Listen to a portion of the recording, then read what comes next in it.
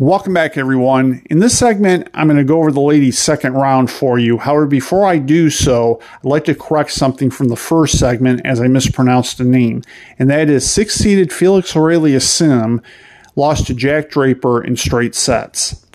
Among the American ladies to advance in the second round at the U.S. Open are Lauren Davis, Jessica Pegula, Danielle Collins, Madison Keys, Coco Gauff, Shelby Rogers, and Serena Williams, who defeated second-seeded Annette Kontaveit in straight sets.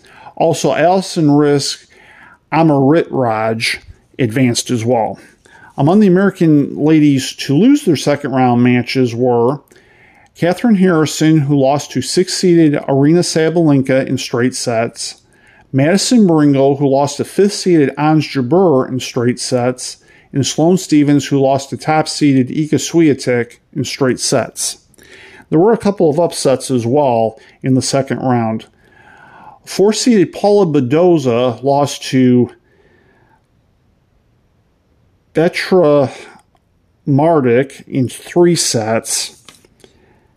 15-seeded Beatriz Haddad Maia from Brazil lost to Bianca Andreescu from Canada in straight sets.